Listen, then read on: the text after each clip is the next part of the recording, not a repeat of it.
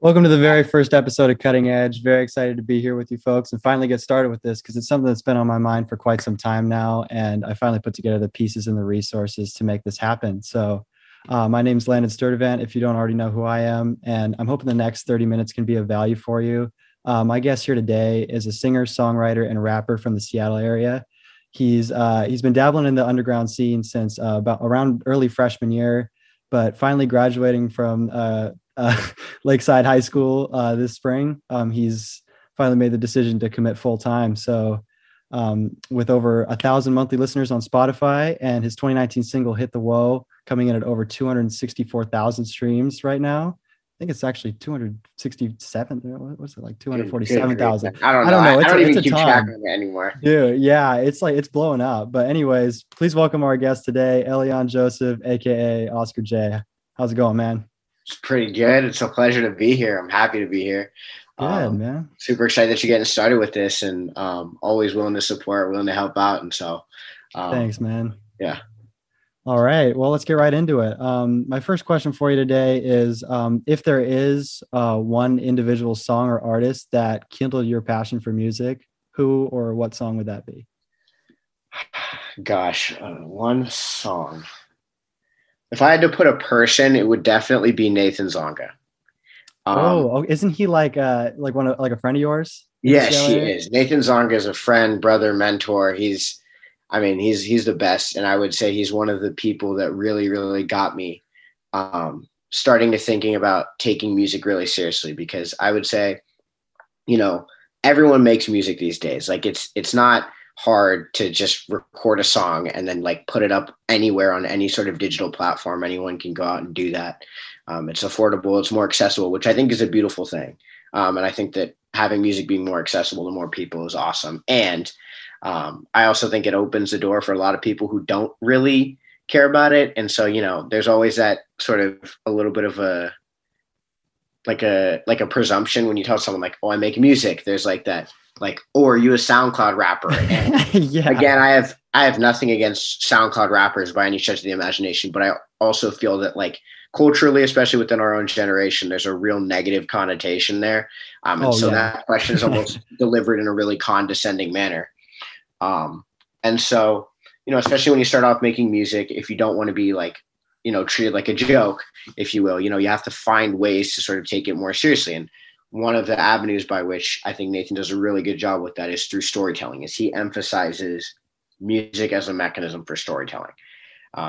He views it just as much as one would view a book or one would view film or any form of literature as it exists on the creative spectrum. It's just like, this is another medium through which you can tell stories.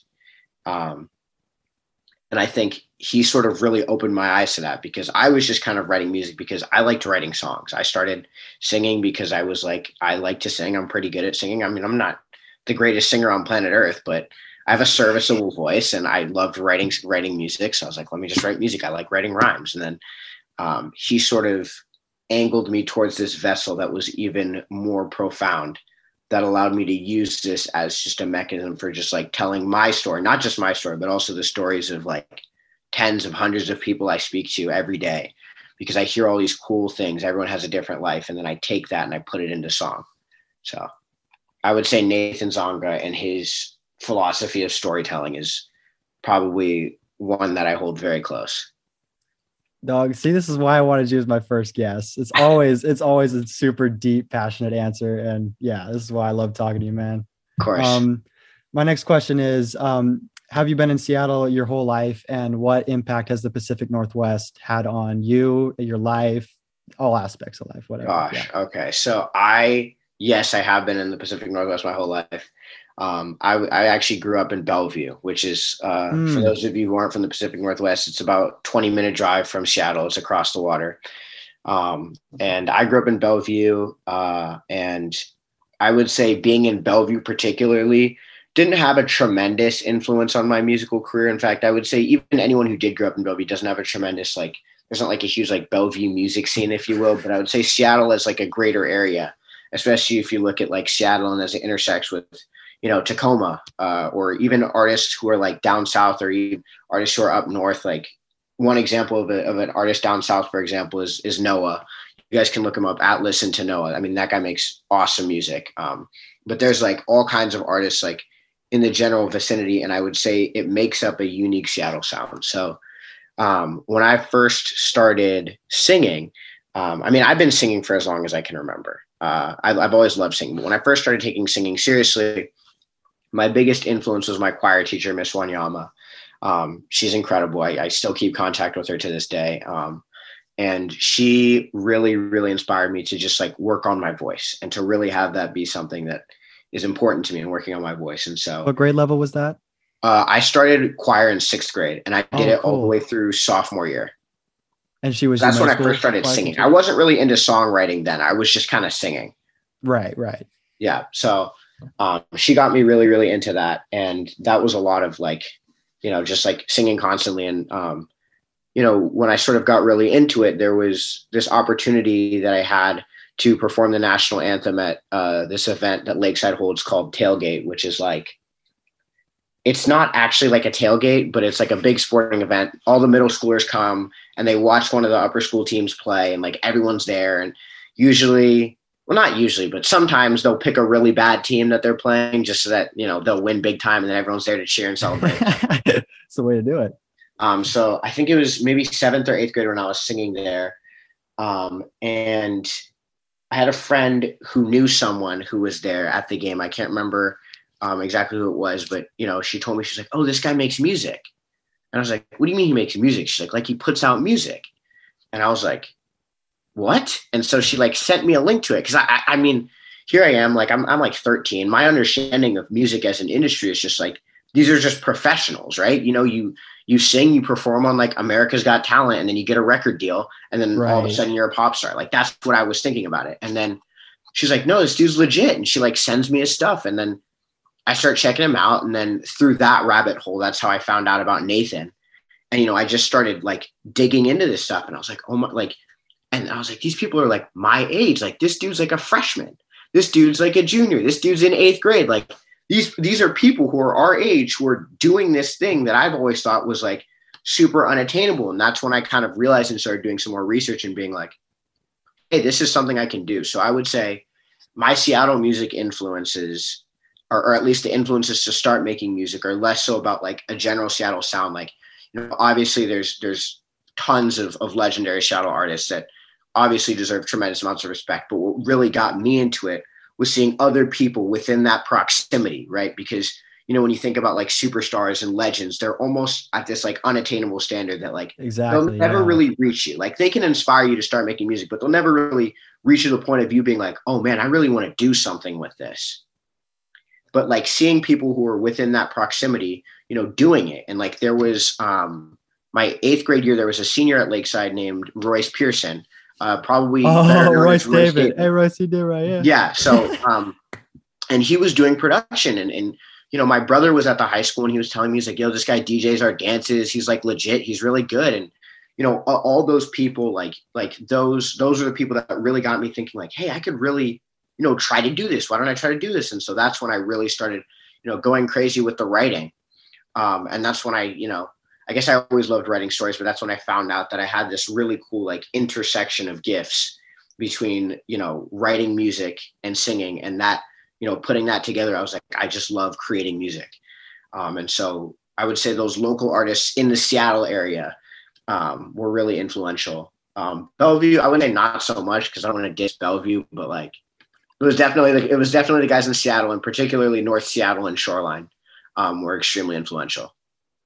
Dude, that's awesome. And it's especially cool that you have like those guys that are your age that are making it attainable for you and like setting it so it's like, oh, I can do this too. Yep. Right. That's kind of what we all need to push us toward our goals and stuff. Oh, absolutely.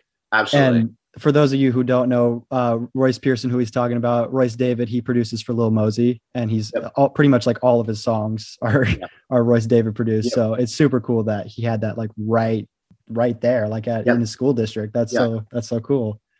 And so another question, where does the name Oscar J come from?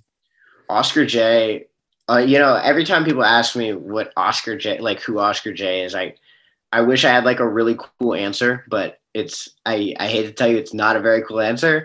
I started making music, and I told my parents, I was like, I want to put out music. And I was 13 when I first said I wanted to put out music.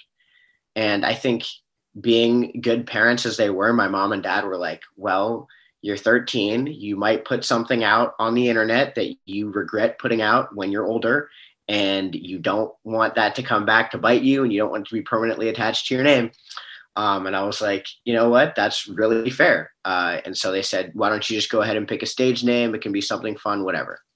So I took the last name Joseph and I shortened it to the letter J. And I looked at it on paper and I said, that looks stupid. So I wrote it out. I said J-A-Y. I said, that's cool. J, like that. And then for the name Oscar, I always thought the name Oscar was cool. And I was like, I think it'd be really cool if I was named Oscar. My mom was like, well, now's your chance. And I was like, all right, sick. I'm Oscar J then. Dude, it has a nice flow to it too. So I mean, yeah, and it sounds cool. I wouldn't say it rolls off the tongue for exactly, but I think it suits, at least in a way that it feels. I feel like it suits my music well, and I think it fits. So, dude, I absolutely think it fits. Yeah, it rolls off the tongue for me for sure. Yeah. So, and you were an avid athlete growing up, right? I mean, because I met you through a track meet in seventh. It was at 6th grade, 7th grade. I can't really remember. It was the summer between. Yeah. It was the Junior Olympics. Yeah. So you're part of a pretty elite club, Speed Unlimited. Lots of insane guys came out of there. Very fast people come out of that club. Oh yeah. Yeah. Probably incredible coaching.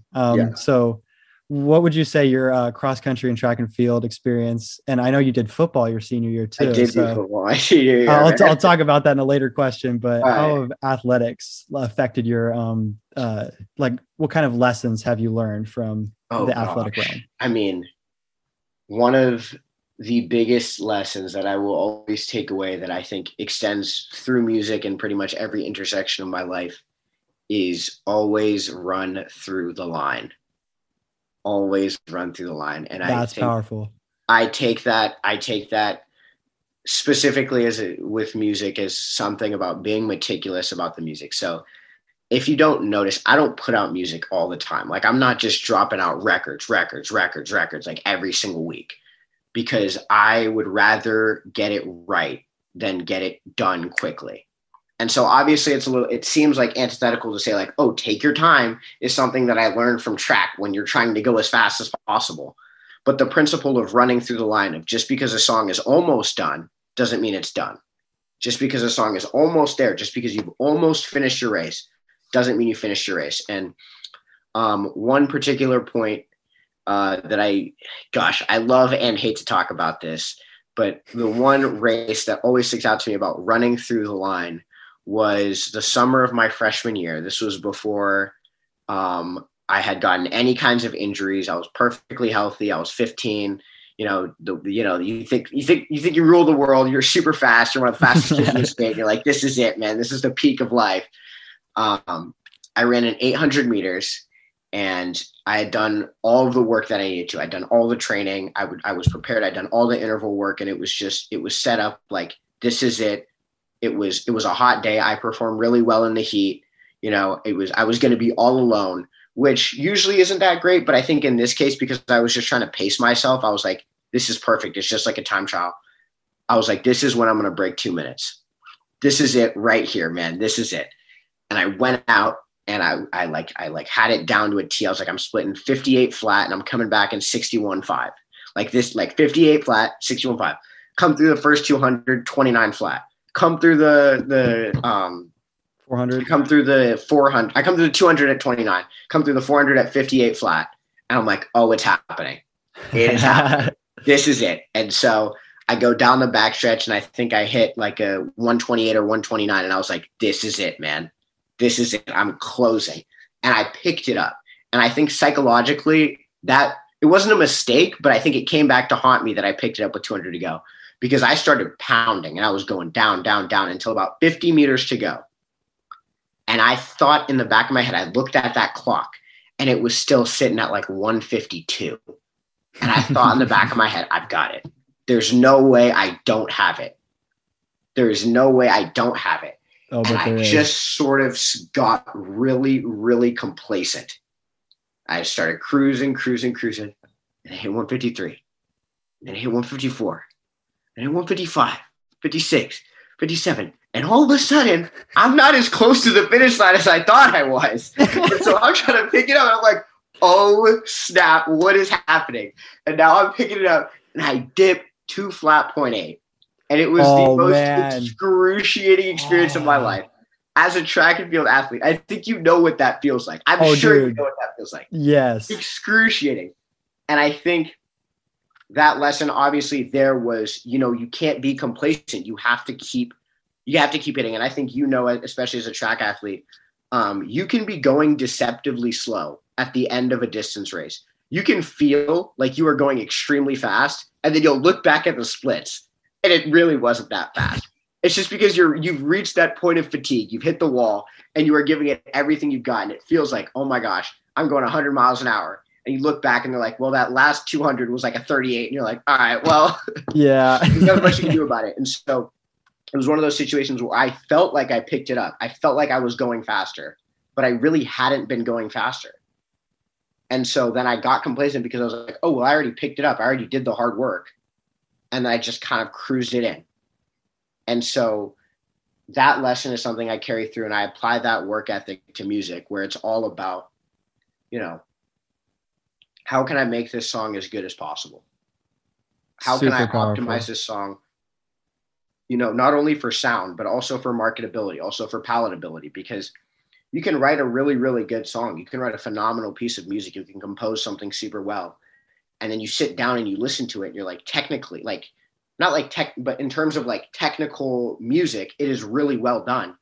But you're sitting there, you're like, no one's going to listen to this. Like, this isn't what people want to hear. No one's like, and there's no vibe that matches it. And I'm not just talking about like not writing like fun songs, because you can write sad songs, you can write melancholy songs, and they're good and people will listen to it, and there's a market for it and there's a place for it. And also there are some songs that just don't fit any kind of palette. And you're just kind of there and you're like, well, when would I even listen to this? And you did everything correctly. And you're like, I don't know. And you have to scrap that.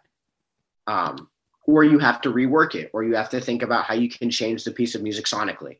And I think having that kind of discipline is something I definitely learned from track. It's just run through the line. Just because the song has been done technically well, just because you ran a good first 750, doesn't mean you get to slow up now. Because sometimes it only takes a little bit of extra work to make that song actually go from, oh, whatever, it's okay, to a good song. And honestly, like, as a small artist myself, it's the difference is noticeable. And like, this isn't going to sound huge to a lot of people, but it's really the difference between getting 500 or 1,000 streams in the first 2 weeks.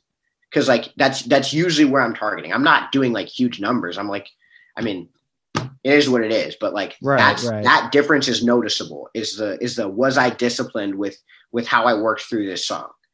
And it happens with people coming back to listen to it, because I drop a song, everyone's going to go listen to it the first time. Like most of my fan base is just my friends who are like, oh, I like your music, let me go check it out. But it's about somewhere. It's about getting people to come back, and part of getting people to come back is you as a creator being willing to come back and make it better. Exactly, dude. That was super powerful answer. I really, that was really well thought out. Thank you. And so, tell me about your family dynamic. Like, who are the members of your family? How do they impacted you? All that different stuff. I would say if we're going to talk about music, the two biggest influences. It doesn't have to be about music. But, but I'm going to make it about music. Okay. Fair enough. The two biggest people are my dad and my brother. So my dad, he made music. I guess he still does make music. He loves music. He's a musical mind. He's a brilliant man and incredibly creative. And I think he's always offering me something up. And, I razz him quite a bit because the music he listens to is old. And like, I definitely love some old music, but like growing up, we used to razz him a lot. Like he would play a lot of Prince. He would play a lot of New Edition and such. And we would just kind of laugh it off and be like, oh, this stuff isn't good. But then, you mature and you kind of get a better understanding of like what good music is. And then you start to appreciate it a little more. But even then I would say his music taste is still outdated. I would say. So, he'll offer. I like New Edition. I'm not Yeah, I lie. love New Edition as well. And I think New Edition is great, but I'm saying as a whole, New Edition and Prince sure. are phenomenal. But I'm saying as a whole, I would say my dad's music taste is still Oh, outdated. yeah. He will listen to old artists that aren't good. Like there are some artists from a long time ago that we don't still listen to for a reason because they didn't stand the test of time.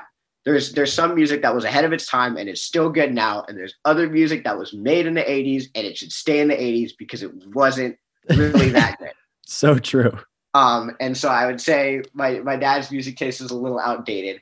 But he's really passionate about music and he really cares and he's really invested. And he's always like, here's how you can make this song better. Here's how you can make this song better. And as someone who didn't grow up in the digital age where everything is almost just like taken care of for you, he has a much better technical understanding of how do you make music sound the way it does using the tools you have.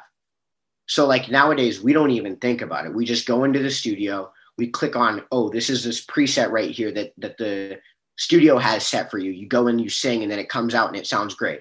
But my dad has an understanding of every single individual, you ever see those like huge boards in the studios? Oh, yeah. Yeah, you see those huge boards in the studios. Most of the time, 90% of the time, no one's really using those. No one's really using those. Oh, really? Those are usually set to presets more often than not. Those are set to presets for different types of songs. So, you're an artist and like, what kind of artist is this guy? What kind of music is he trying to make? And then they'll set the preset and you go and you record it and then they do all the editing and post-production. So that engineering work in particular is really hard, especially if you don't understand it technically. And so my dad, because he grew up in an age before you could just go on your computer and just like, auto-tune right away, he knows those presets and he knows those controls. And by having that kind of understanding, he's able to then tell you like, hey, here's something that the computer is not going to tell you to do. But if you do this, if you go in and manually do this, it's going to sound better. And I think that kind of feedback is always, always awesome because he has a different perspective on music than I do. I grew up in a totally different era of music than he did. And, we're about the same. I'm about the same age as he was when he was making music, like really seriously. And here I am with a totally different set of tools at my disposal. And also without the same kind of knowledge. Like I'm not even going to front here. Like I don't have tremendous music knowledge. Like I can read music. Like I can read sheet music. I can sight sing, and that's pretty much about it.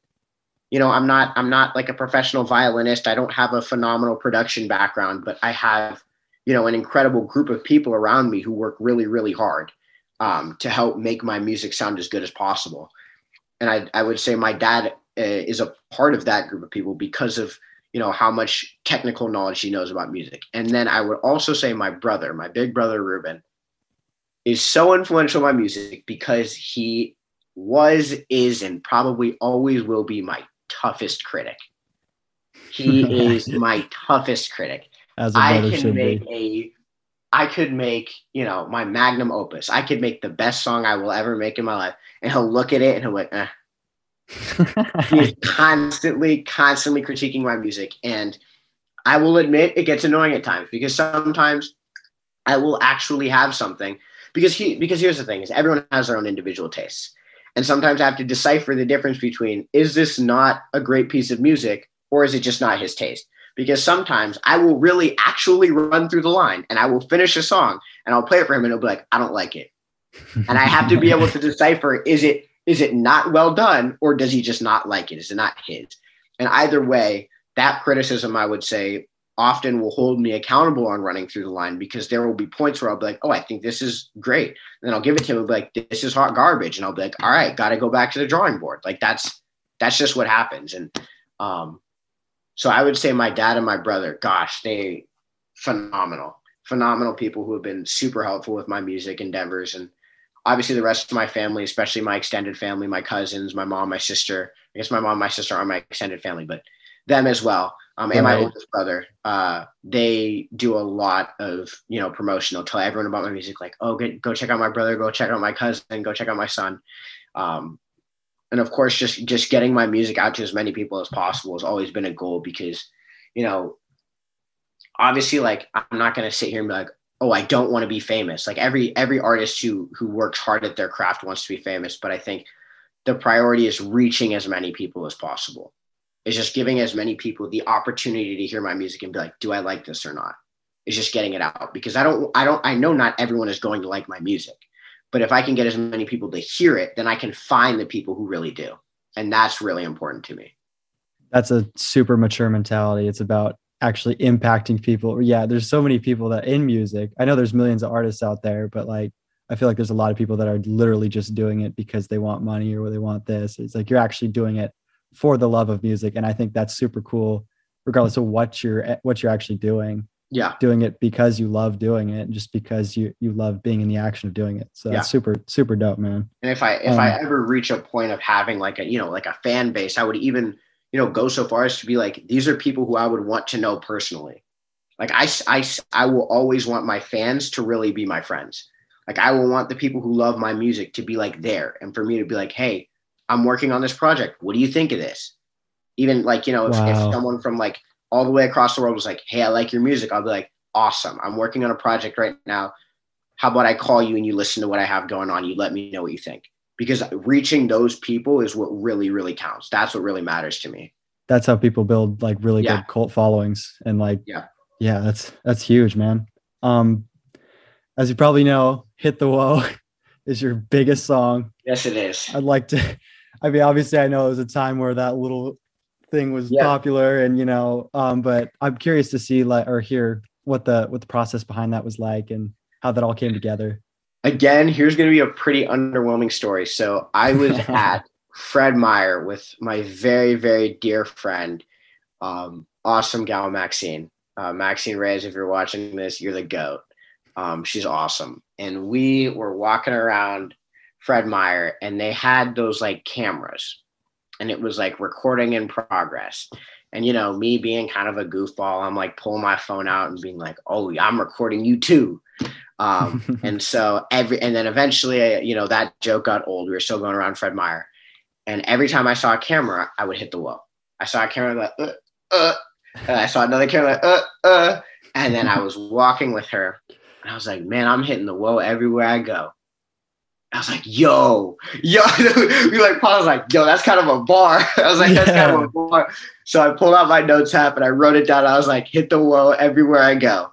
And then it ended up becoming hit the whoa everywhere you go, or everywhere we go, everywhere I go, however you want to slice it up or chop it up, whatever you think I'm saying, whatever works. Like, I'm kind of mumbling in that song anyway. But I called up Cam, Cameron's the best. He's my main producer engineer. He's the guy I've been working with pretty much since the beginning. I called him and I was like, hey, I've got this idea. And he was like, all right. And this was about the same time we were working on Utopia, my first EP. And so we were writing that, and that was a really meticulous process. Again, that was one of those, you got to run through the finish line, and the race is going to be longer than you think it is. It's like a long cross country course. The Utopia was like a long cross country course where you're like, man, I feel like I've already run the 5K, but you got to keep going because the finish line is not there yet. And so we were in the middle of that project. And I think at one point we were working on a song. I can't remember exactly which one, but we decided we're going to take a break. Like, let's take a break. We've been at this for a while. We're getting tired. We're getting mentally exhausted. Let's take a break.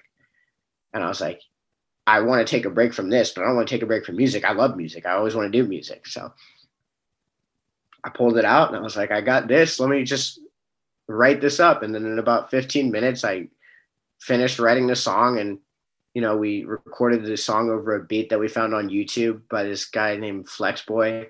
That's why the tag is that I'm always flexing. That's Flexboy. Oh yeah. It's a YouTube. That's his tag. I don't know if the beat is still on YouTube. It might not be, but I mean, if it is, you guys can go find it. Look up Mexico Ski Master Slump God type beat by Flexboy, and you'll find the beat, the original beat for Hit the Whoa. Then we made it, and he was like, "This is cool," and I was like, "All right." And he's like, "But it's missing something." And so then he just pulled out his 808 and just slammed the bass. And I can hear that song. We just turned up the bass, and I honest to God believe that's the reason it has so many streams. Is because Cam pulled out that 808. It was like, we're going crazy on the bass here. And then he had some of his buddies in the room at the time, and they're like, yo, this is cool. And then I talked to Nathan Zonga about it. He's like, let me get you in touch with a guy who can do a video for you. So that's how I met Gome, and then Gome did the video. And gosh, I mean, he went crazy with the video. I mean, he did a whole like, he has this whole unique like style of effects and everything. And he put it all together. And, you know, I let him do the whole treatment for it. Like, as much as I have like a big creative vision, I have a lot of faith in the people around me, because I know I'm not a creative genius. You know, I'm not the greatest musician or creator that will ever exist. But I think if I can do a really good job of finding people that are really good at different pieces of things and bringing those people together to help make my vision come to life, then I can create, you know, good work. Like, if I would say, if I wanted to, I could try to go direct my own music video and, you know, just try to like take control of that piece of the creative process. But I know that that's not something I'm phenomenally going to be successful at. So that's where I call a guy like Gome, and I'm like, hey, here's a song I'm working on. You take the reins on the video. I trust you. You're an incredibly creative minded person, and you're, you know, really good at what you do. So go ahead and do your thing. And you bring me in, you tell me what I need to do, and then we'll make it happen. And it's the same way with like production. Is if I have an idea, like I said, I'm not a very like production oriented person, but if I have an idea, I'll call Cam, or I'll call Aiden, or I'll call Josh, and I'll be like, hey, I have this idea, right? And this is how I can make it. I'm not sure how to technically make it happen, but this is what I'm thinking. What can you do for me? And then they'll go and help me out. And that's what helps bring all the stuff that I write and all the stuff that I sing to life, is all of those other pieces, and everyone just bringing it together. And so I would say, just having Cam being like, hey, let's pull out the 808s. I wouldn't have thought of that. Maybe I would have been like, oh, let's crank up the bass. But I mean, he pulled it out and just manually went crazy on the bass for himself. And like, that's something that he's able to do because of his skills. And I'm not saying like, you know, pulling out an 808 is like a super high technical skill, but it's also something that I'm not super gifted at, is having that, you know, wherewithal and mental bandwidth to be like, here's what I can do to make this a better piece of music. I don't always have that. And so that's what trusting the people around you is all about. That's super cool, man. It's been a great conversation. I just wanted to compliment you. Just every time we speak, it's like you're super articulate and elaborate thinker. Like, man, yeah, it's just always a super like deep conversation. I remember one time, like you slid up on my Snapchat story about like who's the best Spider-Man. And dude, I still remember that. I mean, it was a simple thing, but I was like, we like took it next level. Like, I think that's a very important. I mean, it's not an important conversation to have, but like, if you're gonna have it for real, man. Exactly, right. That's where I am, and yeah. So thank you so much for your time and everything. But just have one more question for you. What's the one thing that makes you different from the millions of artists out there? What makes you cutting edge? I would say, if I had to say what makes me cutting edge, is that I am not great at any one thing, but I am good at so many things at one time, and I know how to put it together. I am not the greatest singer you will ever meet. Not at all. I'm not the greatest songwriter you will ever meet. I'm not the greatest networker you'll ever meet. I'm not the greatest producer, not the greatest at coming up with video ideas. I'm not the greatest creative director, but I'm pretty good at all of those things. And I work every single day to put that all together to create Oscar J. That's who Oscar J is the intersection of all of those things, is this songwriter, this singer, this rapper, this producer, this guy who connects with engineers, this guy who connects with other producers who are even better at what he's doing, this guy who, you know, wants to travel and make music with people, and who is, you know, who's a listener, who's a learner, who will take advice from extremely wise minds like Nathan Zonga, and who will be willing to, you know, accept that kind of mentorship and accept that kind of, you know, that kind of friendship of someone who knows this kind of industry and creative process even better than you do. And so I really work hard to put it all together. And I would say what makes me cutting edge is my ability to do all of those things at once and have it all come together as one creative piece. That being Oscar J. I would say Oscar J is bigger than the sum of his songs. Oscar J is bigger than the sum of his songs.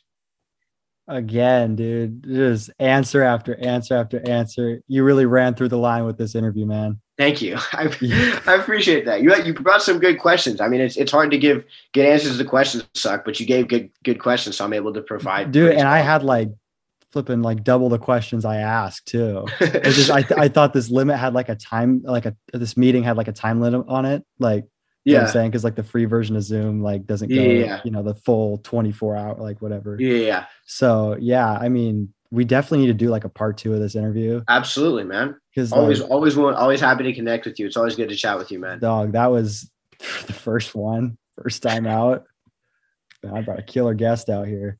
So, ladies and gentlemen. You're too kind, man. I appreciate that. No, but for real, like I don't just blow smoke up people's butts. You know what I mean? Like I'm for real. Like, yeah, just amazed by your maturity, the head you have on your shoulders. Thank you. Not to mention, you know, how phenomenally talented you are at music and thank you. How hard you work. I mean, I can tell how meticulous and thought through your songs are. Yeah. And it's like with Phone Tag.